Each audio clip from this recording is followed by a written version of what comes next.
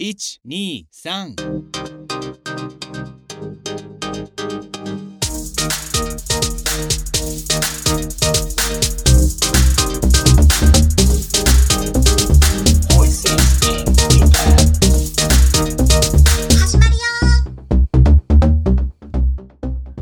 Have you enjoyed your long 3-day weekend? The Monday was what is it? Spring Equinox Day, which was nice. What does that actually mean? Does that mean like the first day of spring or something?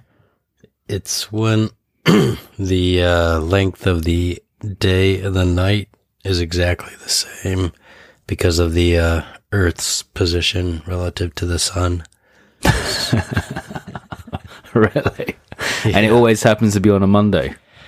It always happens to be around like the March 23rd or 22nd or something, and then also in the fall in September around 22nd or 23rd. That's when my birthday is. Oh, by the way, I think I missed your birthday recently, didn't I? Well, you're about 6 weeks late. But happy birthday. It was in February, right? Yeah. You just remembered. No, well, like when it happened, I remembered about it, and then I was like, kept forgetting to bring it up. Yeah. Yeah, I'm 40 now. I've joined the well, I guess it's not Ara 4, right? Ara 4 is like, what, 39, 38? Yeah, almost. And then I guess when you become 40, I'm not Ara 4 anymore. I'm what? Yeonju Day. Yeah, you're in your 40s now. Yeah. How does it feel? Well, I guess as before, previous years, I've definitely noticed some changes in my body. I feel like recovery times from jiu-jitsu have been getting a lot longer. So before I was training 3 days a week, and now I can just about manage twice a week. 3 is tough now. Like, I need at least probably 3 days to recover in between. Right. But, yeah, so now I'm doing 2. I'm trying to get back into 3, but I'm finding it quite difficult to do that. So I might just stick to 2 just because my body can't handle it anymore. Yeah. I don't know. Sometimes it's like actually helps if you're doing it more regularly, I feel like.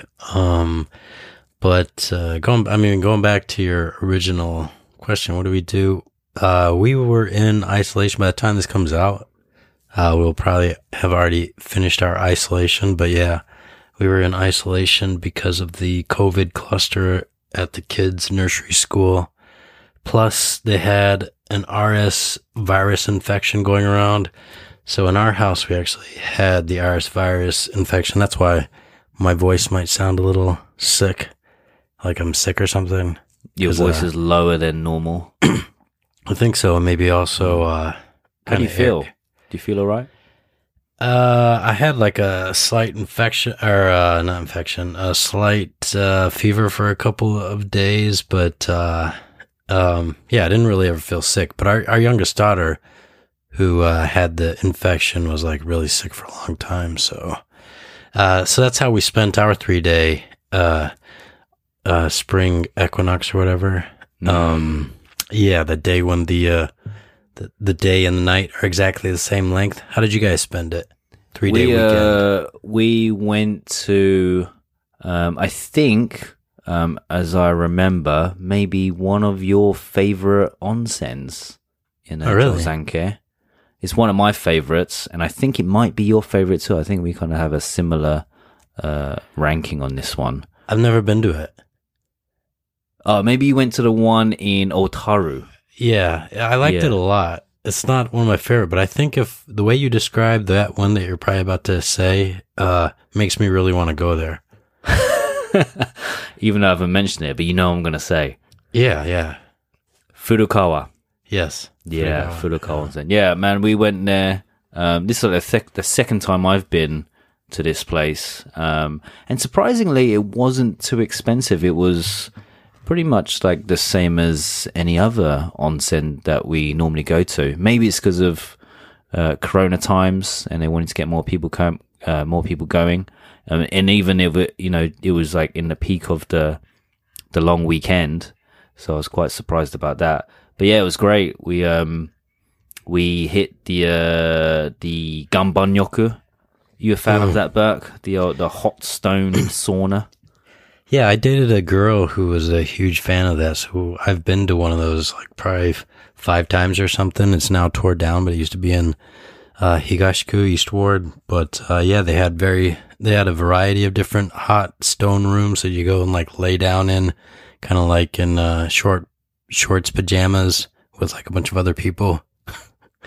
Right? Yeah, this was pretty cool. Like they have in Furukawa, they have like a separate area just for ganban-yoku and massages. And it's like in the basement, so it feels like a bit of a dungeon when you go in. It's like very, dimly lit. There's candles in the corners, and they put you in separate rooms, like private rooms with whoever you're with, and then it just feels like a bit of a prison cell because there's no windows. It's just like stone concrete walls, and then you're left to just lie down in the heat. But my wife said she used to really enjoy them, and then she thinks because of her aging that she doesn't seem to like them as much anymore. Like after 10 minutes, she was kind of struggling and wanting to leave because the manager of the place said, you should do 10 minutes on your front, lying on your front, and then 10 minutes lying on your back, and then come out, have a rest for 5 minutes or so, get a drink of water, rehydrate, and then go back in and do the whole process again. So the whole time was for 50 minutes was the plan. But yeah, my missus kind of struggled with that. And afterwards, she, we did the first 20 minutes, no problems. And then the second half, she kind of cut it short by 5. I could have stayed. I was fine. But yeah, she kind of struggled with it. And then at the end, she was kind of like insinuating that she didn't want to do a ganban-yoku again. That so, place, yeah, maybe she said, I don't know. Yeah, getting older, it's harder to deal with, high temperatures and stuff like that. Endure the struggle. Yeah. That sounds much nicer than the place that we went to. I used to go to out in East Ward, but yeah, that's too bad that she's no longer taking to it too well. So it sounds like maybe not too much ganban-yoku in your guys' future, at least together. I remember it when I did it before in another place. It wasn't as hot. Like this one was, it wasn't quite like a sauna, but it wasn't far off. We were sweating a lot. But I remember the one I did before, I didn't feel like it was so difficult. We could, just kind of laze around and have conversations and chat and stuff. But with the one we went to over the weekend, you really kind of had to focus and, put yourself in the right mindset to get through it. Bit like Bikram yoga, if you've ever done that before. We started talking about that, and my wife had done Bikram yoga before, which she said was like the hardest thing she's ever done, but one of the most fulfilling things, like how you feel at the end of completing a Bikram yoga session. Yeah, I've never done Bikram yoga. I mean, I know what it's about and stuff, but I mean, that's yeah. So is it? My experience with ganban-yoku is it's not necessarily supposed to be like this struggle that you have to make it through. So you think that place is in Furukawa, the one there is like kind of challenging, or do you think it was just specific to your wife? It was difficult. I think it was, yeah. I heard it was, supposed to be kind of relaxing, right? Ganban-yoku in general. Yeah. This one wasn't relaxing. Like I was looking at the time the whole time, like when's this going to finish? And my wife, I think, felt the same thing. So maybe their level is a bit more, I don't know, a bit higher level for regular folk. You probably have to be more of a seasoned ganban-yoku goer or something. Yeah, but it was cool. It was good. I actually enjoyed it. And then afterwards, they have like a separate onsen area just for the people that use the ganban-yoku. And you go in there, and that onsen was actually nicer than the main one, which all the people that stay over use, because it was bigger and it was a Rotenburo only. So it was like very spacious, outdoor. And because it seemed like not many people were using the Ganban-yoku, so we had like a private onsen separately. We had our own private onsens, but I could talk to my wife, like the onsen was just next to it. But the only difference was there was no washing area. You know, like in normal onsens, you have like a showering section where you clean yourself off. Right. So in this one, it was like you go to the Ganban-yoku and then go to the separate onsen and just go straight in. There's no like cleaning or washing. You just take a separate towel, go in, sit there for a few minutes or however long you want to stay there, and then come back out and then get changed, and then go back to enjoy the rest of the hotel. Yeah, man, that place sounds really nice. So is that something you guys had planned for a while, or was it a last minute decision or something? Couple of weeks, mainly because I got quite a nice little payment from my tax return. So Nice. So my wife suggested we spend some of it on that. Yeah, my favorite onsen is actually called Ginrinso. It's kind of up on the hill in Otaru.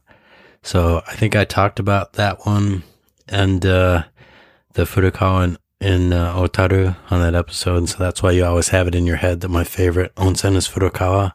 But I've never been to the Furukawa in Josanke that you always talk about. So I definitely recommend it. Yeah, really good food as well. It's like a set course that you have like 7 or 8 different dishes, but feels like, you know, when you go to like those French restaurants, the food comes out over a period of about an hour and a half. So very slow, but small portions, but always like just the right amount. So you're not too full and you never leave hungry as well. So yeah, I highly recommend Furukawa in Josanke if everyone ever wants to go to an onsen.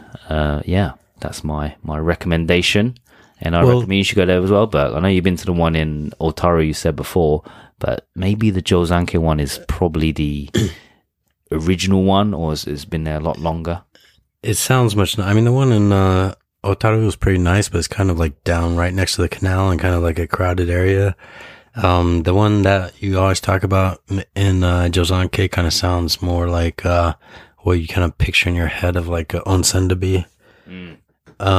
Yeah, so I think they're completely different, and I'd really like to go to the one in Josanke. But it's funny that you kind of talk about this nice, relaxing way, relaxing thing to do in Japan, because it's very different from the topic that you proposed for this week. Yes, yeah, we had not we, but down near Fukushima, they had another pretty big earthquake last week. When was it? It was Maybe like Wednesday? Last Wednesday, yeah, down in Fukushima, and the magnitude was, just looking up now. Was it Wednesday? It was Wednesday, right? It was Wednesday, yeah. Wednesday around 11:30 at night, Japan time, and it read a magnitude of 7.4. We were kind of just about going to bed, so we felt it, and it felt big. It went for a long time, lasted for a good few minutes up in Sapporo. Yeah, and we knew it was going to be big. Did you sleep through it, Burke, or did it wake you up? My wife was working, and our apartment's kind of high up in our building, so apparently our apartment was swinging quite a bit. She took some video, and because it was lasting for quite a long time, she was worried, so she came to get me, and I was fast asleep, and I slept through the whole thing and didn't know about it until I woke up the next morning and was getting messages from people overseas like, "Are you guys okay?" And of course, like you said, we didn't have anything big, but yeah, I slept through the whole thing. So you must have pretty good, shock absorbers in your building or something, because you said you're quite high up, but your building's quite new, so maybe it's built to withstand these big earthquakes. Yeah, I think all buildings in Japan have pretty good earthquake technology, and this one's was built fairly recently, so especially buildings that were built recently probably have the latest technology. And I don't know exactly which technology this one uses. I think there's different types, but I've seen it before, and I've tried to describe it before, where it's kind of like ball and socket. So the four corners of the building are kind of on these ball and socket joints, and of course the building itself is held in place. But like, so if the ground underneath it like moves around in any direction, the building like doesn't move too much, because it's on those ball and socket joints. But I don't know if that's how this building is built, but I've seen that way on TV before. But yeah, it kind of makes sense how you can have really big movement in the ground, but not too much movement in the buildings. I don't know, but you guys said you guys were moving quite a bit. Yeah, well, we're on the third floor, and I got a little bit worried at times, if it went any longer or something. But then hearing from the building manager before we moved in, there was that big earthquake in Hokkaido in, was it 2018? Was it 2018, 2019? 18, the biggest one we've had in a long time. And that, there was no damage at all to the building we live in now at that time. So once he kind of said that relieved my worries a little bit.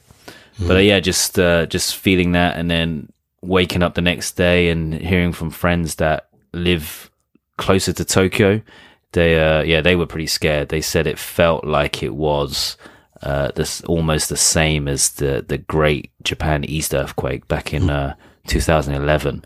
Right, people like holding on to their bookcases and stopping their shelves from falling down and stuff. So yeah, so after hearing about that, as always, when you hear about natural disasters and stuff, you start thinking about, maybe I should prepare for something like that. And sometimes it's always a little bit, too little, too late. So yeah, me and my wife started talking about preparing emergency bags, even though we kind of have prepared one from the previous earthquake that we had, but we kind of ran out of supplies. Like the food that we bought back then has become out of date, and so we thought maybe we need to rethink what we need again. And that's what kind of brought me to this topic. Found an article talking about how to prepare for an earthquake in Japan, what to do, what things you need, especially food and supplies, and what you should do during an earthquake, after an earthquake, emergency numbers, phone numbers to use. So yeah, I thought we'd talk about that. So wondering, with you, Berg, have you prepared for earthquakes before, or have you just only kind of started to think about that now too? No, we've been doing it for a number of years, and especially after the big one we had in whatever it was, 2018 or 19 in Hokkaido, we got even better prepared.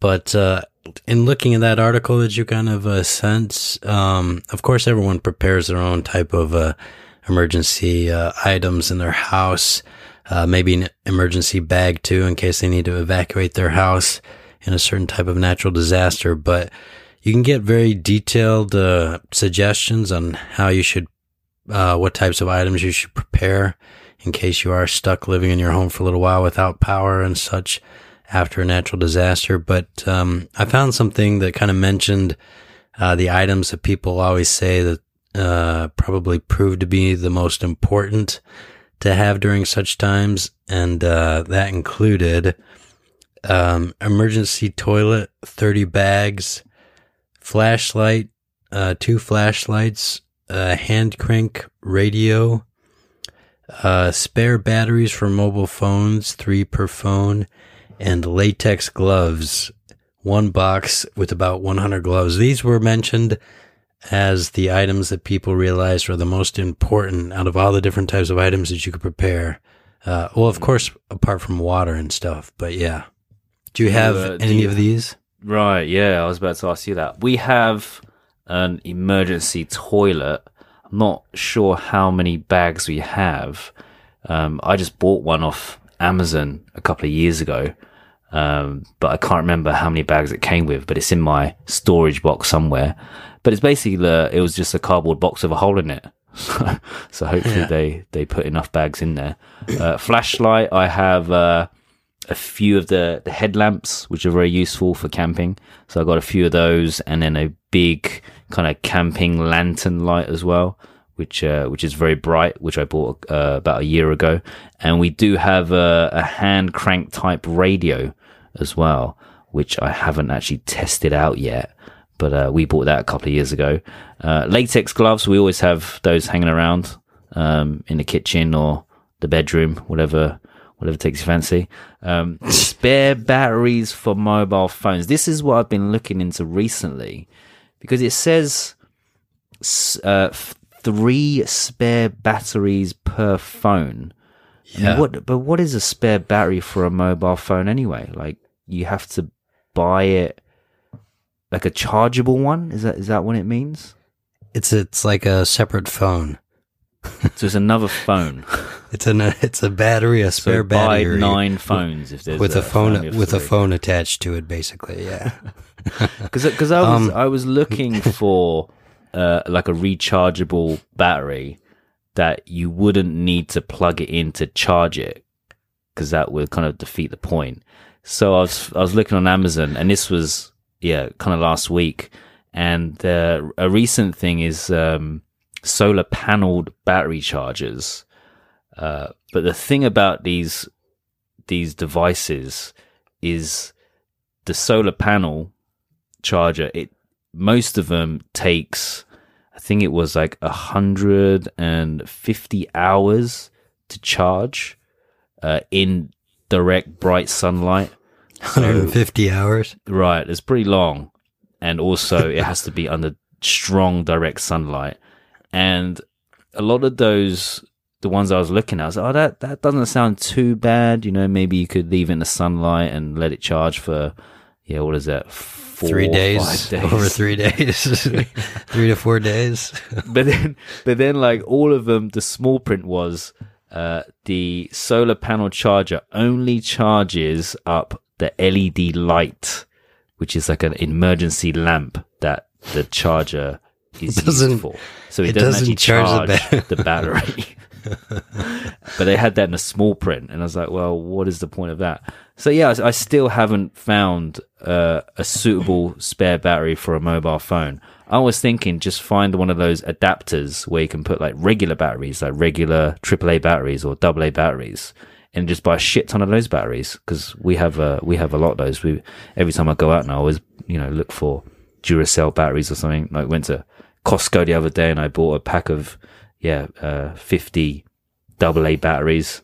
And that's right. You've said this before, that you're like this battery collector, aren't you?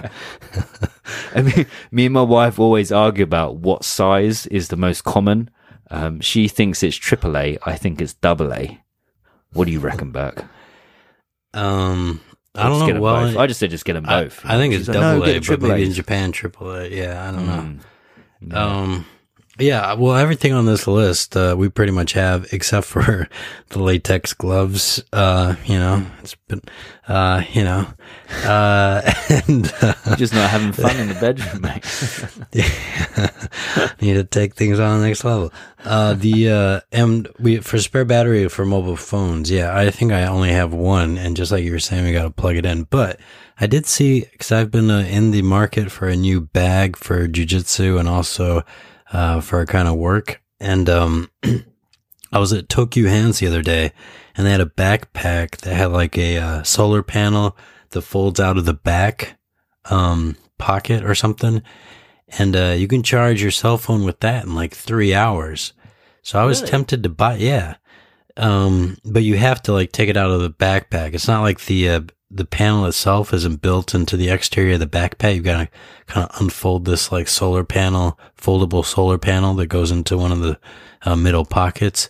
But I think it said it could charge in like 3 hours or something. So I was tempted to get that, just because I need a gadget on my work bag that I'll probably never use, but also, just for emergency purposes, like having that, especially now hearing that whatever you found takes 3 days or something to charge and doesn't even charge the cell phone. That sounds good, man, what you found. How much did it cost for the whole bag and including the solar panel charger?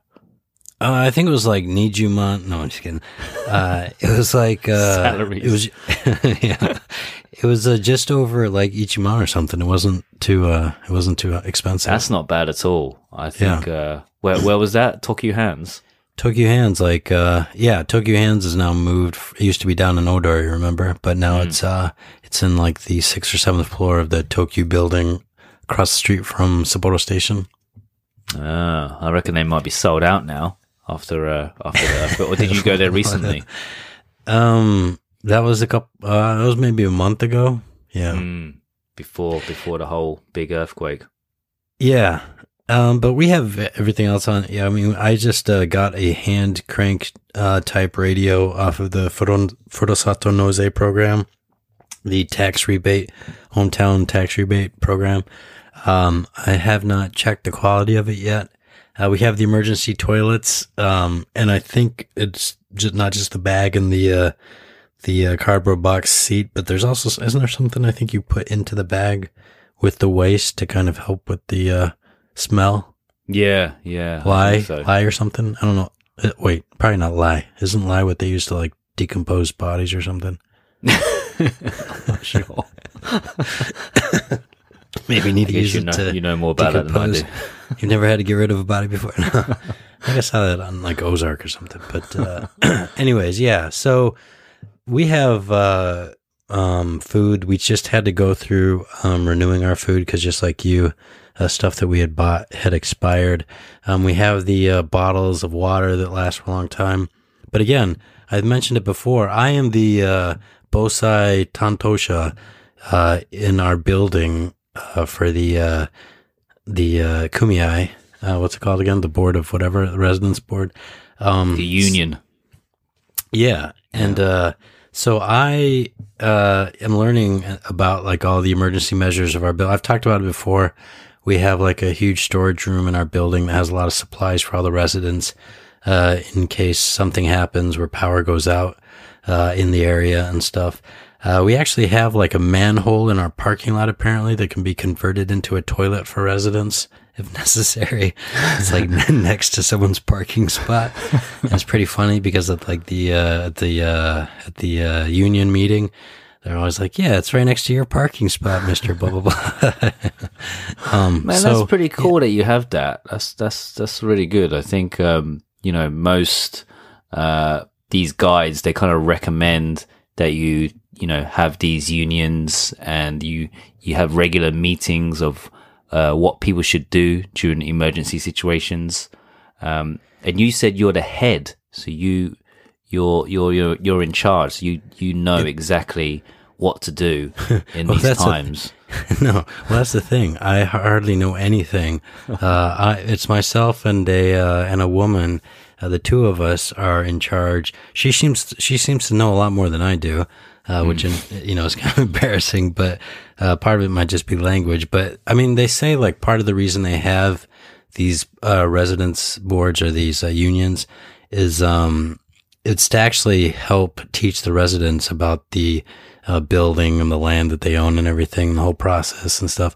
So even if you don't really know much and you're put in charge of something, you're supposed to be learning a lot about it and everything. So in that sense, it's been a really good experience. But yeah, I mean, just like you were saying, it's good that we have those types of like special devices that have been created for emergency situations. But one thing that was very interesting that happened in the recent big earthquake down in Tohoku last week is that there was the Shinkansen bullet train that derailed. Did you see that? Yeah. People were stuck for 3 or 4 hours. And luckily it wasn't moving very fast, so no one got injured. Yeah, but you know why? I mean, just like you said, 16 of the 17 cars derailed, but none of the 75 passengers or 3 crew members were injured. And it's because JR East or East Japan Railway and other areas of Japan on the bullet train lines, they have all this special systems installed to react to emergency situations such as earthquakes. And so this one that happened last week, this guy Tsunashima, he's a professor of railroad engineering at Nihon University. He kind of explained what happened with the bullet train last week. And a passenger, a 28-year-old passenger who was on the train, said that the train began slowing down when the first earthquake alert was issued and stopped just before the second earthquake. second more powerful earthquake hit. And Tsunashima believes that the emergency brakes were triggered by the urgent earthquake detection and alarm system for the trains. The systems detects and analyze data of the primary waves known as P waves, which travel faster than the secondary S waves, which in large quakes are accompanied by strong shaking. So in the event of a strong earthquake, seismographs installed along the line and other locations detect the P waves and estimate the location and scale of the epicenter. The system stops trains automatically by cutting power at selected stations. And apparently this technology has been installed along like 1,000 kilometers of track throughout Japan in these areas where they, are prone to these very large earthquakes happening. So, when you say that the train wasn't going that fast when it occurred, it's because it had started slowing down through this technology, emergency technology that's installed. So pretty, amazing stuff they have here in Japan. That is impressive. And like you were saying, that's, for pretty much like bullet trains only. I'm guessing, like your regular JR train is not going to be fitted with that kind of technology. Yeah, this was JR East, said that they have installed the devices along approximately 1,000 kilometers of track, including at the site where Wednesday's derailment occurred. Yeah. Oh. This type of... that's impressive. Yeah. So I looking through this guide, which I'll share in the notes. It's great. It helps you with everything you pretty need and what food you should prepare. So what they kind of recommend as basic supplies, which you should always stock, which other survivors from these natural disasters have found valuable. Obviously water, but they recommend 12 2-liter bottles, portable gas cooking stove, at least one of those, 6 gas canisters for that portable cooking stove. In terms of food, 5 kilograms of pre-washed rice, heat and eat rice, at least 6 packs, dried noodles 1 pack, instant noodles 3 packs. This is for a standard like household of like 4 people, maybe like 2 adults, a child, and maybe a grandparent or something like that. Canned fruit 1 can, heat and eat food 9 packs, drinks 6 bottles, 500 mils, some cheese, nutrition bars, maybe 3 boxes, and powdered health drink. Yeah, I don't know about that. Powdered health drink 1 bag, and seasoning 1 set. I personally wouldn't think seasoning and powdered health drink would be that essential. I don't know, it depends what kind of person you are. But daily items: tissue paper 5 boxes, toilet paper 12 rolls, disinfectant wet wipes 1 box, disposable contact lenses, I guess if you need them, 1 month supply, disposable body warmer or disposable heat packs 10, and 1 lighter. So do you have all of those things, Burke, that I mentioned in your emergency kit? Could you repeat that? I didn't have my pen ready. I was trying to take notes of what everything. Actually, no, I'd read through that. I read through it after you sent the article to me, and I was noticed how specific and detailed it was, and really thorough. Because like when we had that big earthquake that happened here in Hokkaido a few years ago, it was pretty surprising because everybody really did flock to the konbinis. So everything on the shelves in the konbinis disappeared pretty quickly. And then like the supermarkets and stuff, it took them like a little bit of time to get their systems up and running so that they could like distribute food to people orderly, because power was out. So they couldn't have people going into the supermarkets and stuff. But still, it kind of seemed like they have systems set up within the city to try to distribute food during a real disaster situation. I don't know how effective it is, because fortunately we've never had to see those systems put to full use. But like some of these places that get hit by disasters, like down in Kyushu, get hit by the flooding or the earthquakes. And even down after this one in Miyagi, I mean, we're pretty lucky. I was joking about like sleeping through it and stuff, and it's really, I'm lucky to be able to laugh about it because there's still people down there right now that their situation has obviously been shaken up since last week. And then, during these very big natural disasters like the 2011 Great East Japan earthquake and stuff, in those situations, a lot of people are, maybe they lose their house or they can't return to their house. There's no power at the house for like several days or maybe a couple weeks or something. So in that type of situation, that's when you would probably need something included, as detailed as this list that you just read off, because we definitely do not have that. We are definitely not that thoroughly prepared as what all of those items you just mentioned. How about you? What percentage do you think you have of all those items?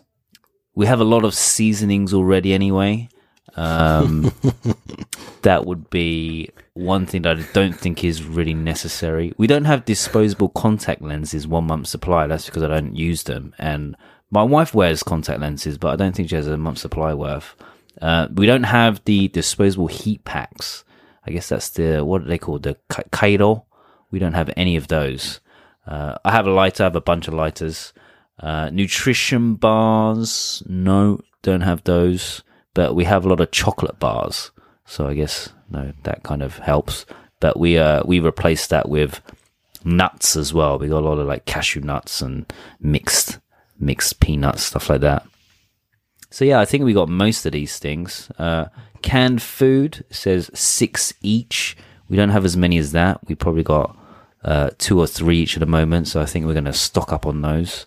And we don't have many or much heat and eat food.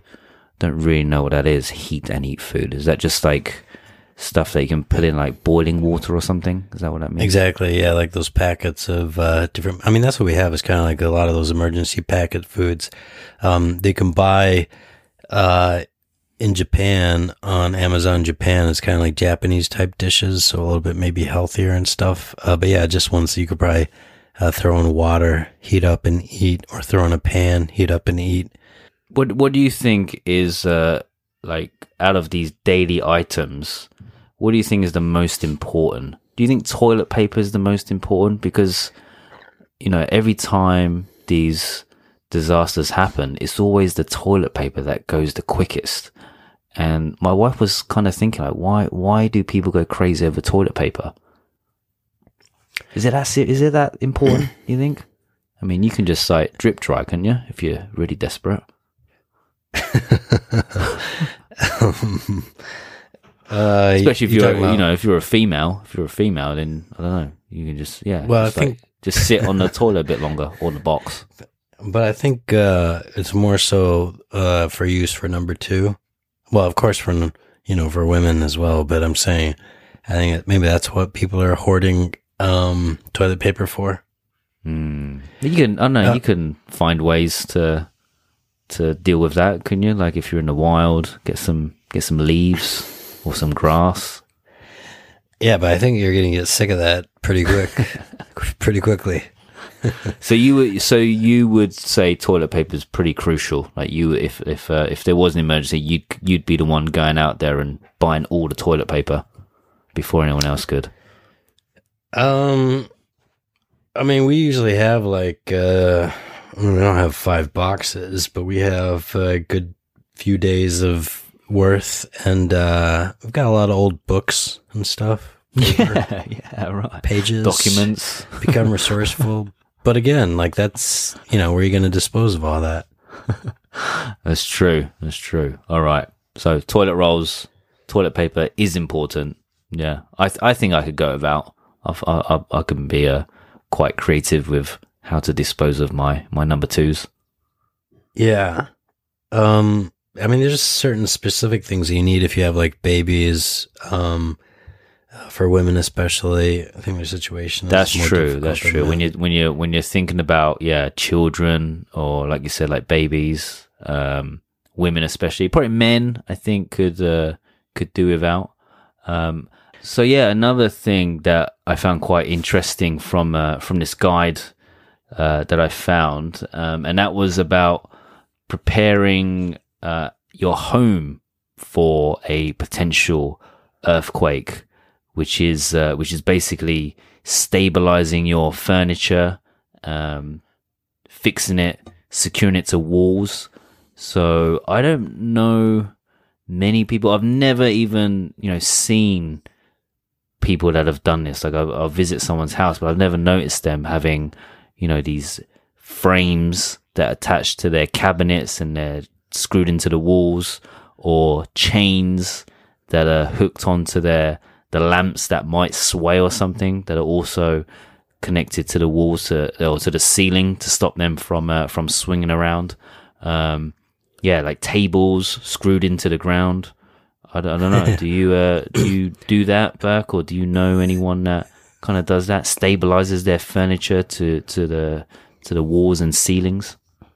Well, because we're so high, we do it a little bit, but not nearly as much as what's talked about in this article. We do have like those frames that hold like bookshelves and stuff, like the L brackets with the ceiling. The L brackets, you mean? No, not the L brackets that you attach to the bookshelf. I'm talking about the stuff that looks like it's like a stilt between the shelves and the ceiling above it. Oh, like a tension rod. Yeah, tension rod, a stabilizer. Yeah. We have done that on all of the shelves in our house, in the kitchen, and in other rooms as well, because we're up high. So if there's ever something big, and we don't want one of those falling on one of the kids, and our TV also, most TVs in Japan come with like a stabilizer to secure it into like the TV stand and everything. Like a strap? Is that like a strap that? Yeah, exactly. That sticks a strap. To the wall? It's a strap that has some. Well, it attaches to the TV and then it goes down and it attaches to the TV stand that the TV is on top of, so that the TV doesn't fall forward or backward. So we actually have all that, and it's funny because actually when this big earthquake happened last week, I just kind of thought, and I was like asking my wife like how much it was shaking and everything, and I was like, I wonder if those things like were any good. And I went and I checked, and all of them had basically like come down a little bit over time. So they weren't even secured into place.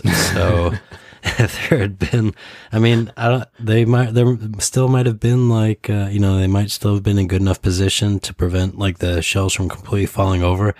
But I had never thought about like checking those and seeing if they had come down over time or not. So yeah, this was a good reminder to go around and check. And every single one of them in our house, I mean, we have a total of probably like, 8 or 10 or 14 or something in various places.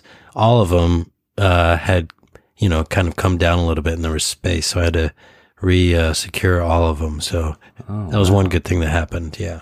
So did you put these kind of stabilizers after the big one in Hokkaido that happened a few years ago? Yeah, well, like my old company had, one of the old companies I used to work at had sales outlets throughout the country, and a lot of them were in earthquake-prone places. And then also the big one that happened in Hokkaido, there was damage at, some of the facilities and stuff. And so it was really big within offices and in sales outlets, like securing everything for, earthquake prevention and stuff. So it's kind of always been in our office, just even in Sapporo, like all the computer screens were kind of fastened down with like two-way sticky putty type stuff and everything. So yeah, it's kind of always been in my head. And then when we moved into this apartment, it's kind of up off the ground quite a bit. I just thought about, they're kind of an eyesore to have those things around. Yeah, that's what I was thinking. Better safe than sorry. Yeah. I was thinking it wouldn't make your apartment very, very attractive, which is probably the main reason we don't have any of that stuff. But you've been to my place how many times, and then you've like obviously never noticed. Yeah, them, so. Yeah. I was about to say that. Yeah. So I was thinking like if I actually came to your place and the stuff was actually there before, or you put it in after I'd been there. Because I haven't been there for a while. No, as soon as we moved here. Yeah, no, as soon as we moved here. So every time you've been here, it's been there, yeah. So, nice. So they're kind of like camouflage or blend in well with the furniture. You got like transparent. Well, we try to buy transparent. They've got special invisibility cloaks camouflage wrapped around them. Yeah, exactly. Yeah. I mean, there are special colors to kind of match, but anyways, yeah. Yeah. So yeah, anything maybe, else? Yeah. maybe we'll try and do that. You know, there's one thing that we have like a big mirror in our bedroom, and that's kind of the only thing I've secured to the wall. So I bought some extra straps that screw in at the top, so you can't really notice it because it's at the top of the mirror, which is quite high.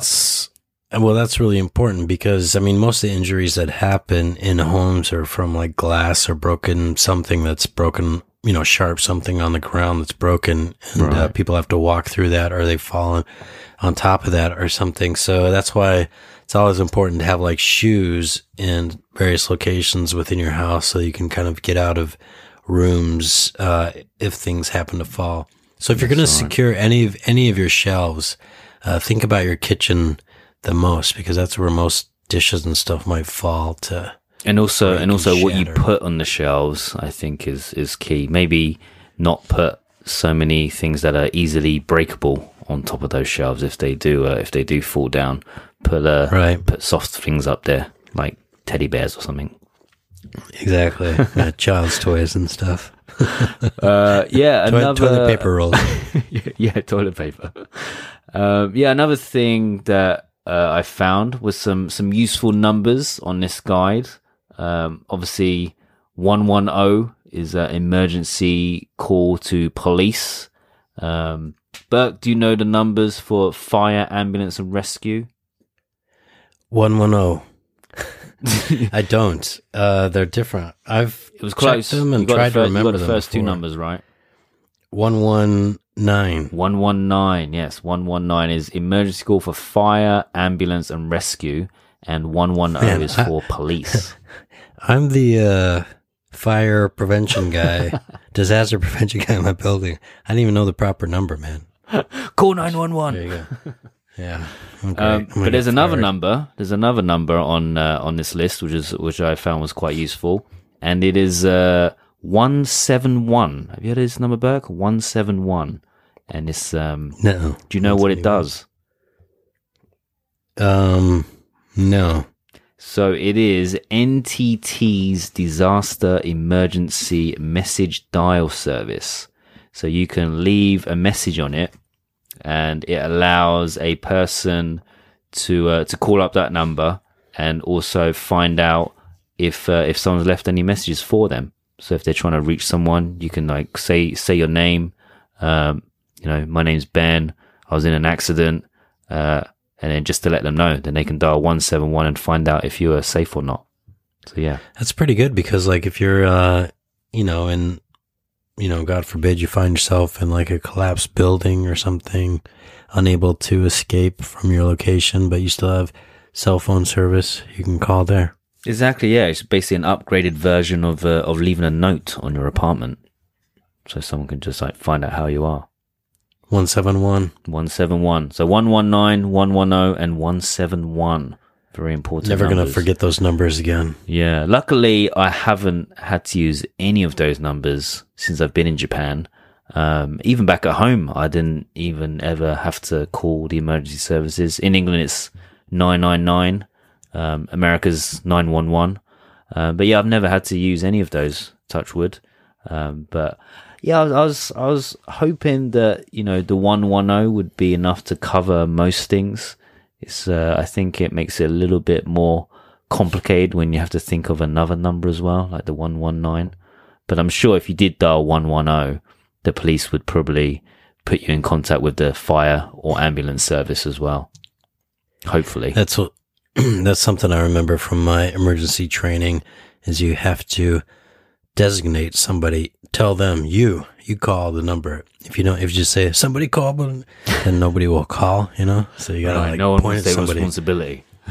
Yeah, you gotta point at them and tell them to do it. But it's kind of funny, like some of the companies, well, it's not funny, but some of the companies I worked at, they have like the fire drills and stuff. We're supposed to have one in our building that I'm supposed to be organizing, but we just haven't been able to do it because of COVID. But like some companies I worked at before, they do the emergency evacuation and stuff as a company, which I'm sure they do in the US as well, large companies and stuff. But the fire department comes and you play with the fire extinguishers and you're supposed to shell it, kajida, kajida, kajida, it's fire, fire, fire, while you're like walking towards and spraying stuff out with the fire extinguisher. Have you ever undergone any of that training before? Everyone kind of finds it a little bit enjoyable. Yeah, in the schools I've worked at, we always have like a yearly fire drill, which is always quite fun. But actually in the places I've lived at, never had any kind of union meeting or anything like you've had. Maybe we had like a union meeting last year, at the end of last year, but I didn't go. And then my building manager was like, oh, I recommend you should go to the next one because it's good to kind of show your face, let everyone know who you are. Because one of the important points that they recommend on this guide as well is, networking with your neighbors. So you should exchange greetings with neighbors on a regular basis, so you all know each other's faces, know how you're getting on. They said cooperation with neighbors is necessary when a disaster strikes, so you can always help each other out. But yeah, I don't really know many of the people in my building. I see them around sometimes and say hello, but I wouldn't know like where they live or what their names are or anything. So maybe having regular meetings or going to these union meetings is definitely a useful thing in case of disasters like this. I don't think anybody goes to these union. Like as soon as we moved into this building, there was like a union meeting coming up, and my wife was like, "Are we supposed to go to this?" And I was like, "Yeah, we should probably go. You should probably go check it out," because I was like busy. So she went to the meeting, and like she was the only person there that wasn't part of like the board. So like no other residents came to the meeting and she was just sitting there as the only resident who wasn't required to come to the meeting, and so I'd be surprised if you go to your meeting, there's a lot of like people there and stuff. So do you think that most residents are not really thinking about their neighbors so much when it comes to these emergency situations? They're just probably thinking about themselves and their own families. That's how I would think anyway. Yeah, and I think it is that way. And it might be because it's like a city, and maybe in a city people don't get to know their neighbors as much as they do maybe in like the outskirts of cities or in like smaller towns or Inaka places and stuff. But yeah, I don't really feel like people know themselves or each other very well within buildings in Japan. Yeah. But you can start like following your neighbors home to their doors and stuff, and then they're like, well, I definitely don't like my downstairs neighbor because they've complained about our noise before. So if there was an earthquake, I would, I'd probably, forget about them, or maybe nail some screws to their front door so they can't leave. Oh my gosh. Screw them. You just better hope they haven't nailed your guys' door first. Right.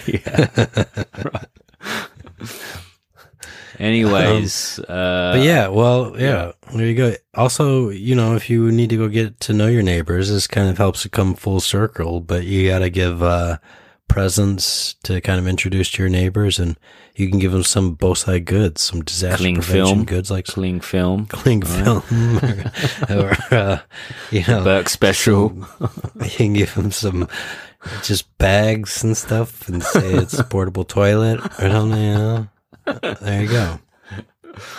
Yep. So there was a lot of useful things on this guide, definitely, which I'll put onto the notes I said before. Especially some useful things such as some apps that you can use to alert yourself of emergencies. There's some links that I'll add. Safety tips. But a lot of this stuff is kind of geared towards people who live in Tokyo, actually. But you'll definitely find stuff that's also available for people all over Japan. Where to go, shelter guides, evacuation spots. There's a lot of links on here. So when you have the time, please take a look. And if you have any questions about any of that, you can even get in touch with Burke and I through our email or social media, Twitter, Facebook, Instagram. If you have any questions or you want anything to add to what we spoke about today, join in the conversation, and we'll get back to you guys. Yeah, just really hope that everyone who was affected by the recent earthquake, well, there's been a couple actually down in Tohoku, hope the situation gets better soon. Man, because just having gone through one big one up here, they've gone through so many more repeated events down there and stuff, so they've definitely had it hard, and I hope, again, everything improves soon. Yeah, Tohoku must be a tough place to live. But I guess if you're from there, though, that's where your home is. That's where everything is there.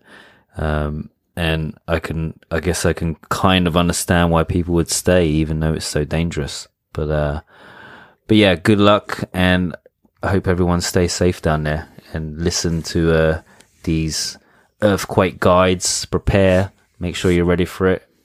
Because you never know when it's going to happen. Yeah, who do we want to talk about sponsor this week? Oh, yeah, we spoke about the Barefoot Bar last week. The winter season is almost up, although it did snow quite a bit over the long weekend. I was in Josanke, as we said before, and it was dumping down. So maybe there's a last chance for people to go out to Rusutsu and check out the Rusutsu lodges if you're in the area.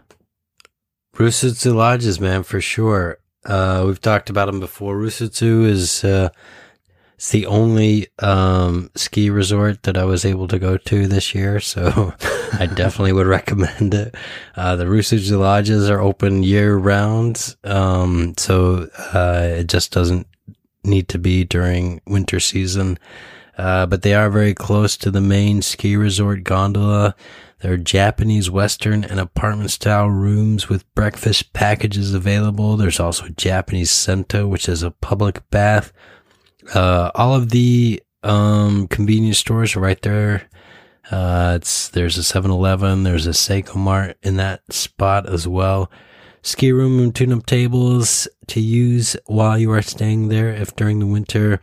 Plenty of free parking. Summer barbecue packages are also available. There's a link in the show notes, so please check it out to learn more about the Rusutsu lodges.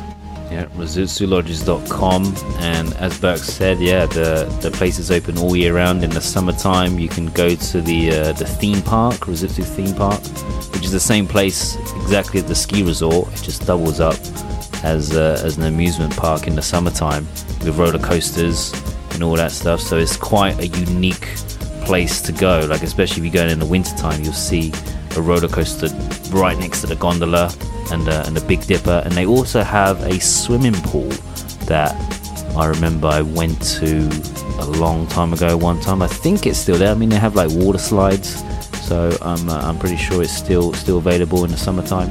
So yeah, if you're in the area, winter or summer, check out and stay at the RusutsuLodges.com. Thank you for listening, everybody. Really appreciate it. Please leave us a review or rating on Apple Podcasts. Only takes a second. Thank you. お疲れ様でした。お疲れ様です。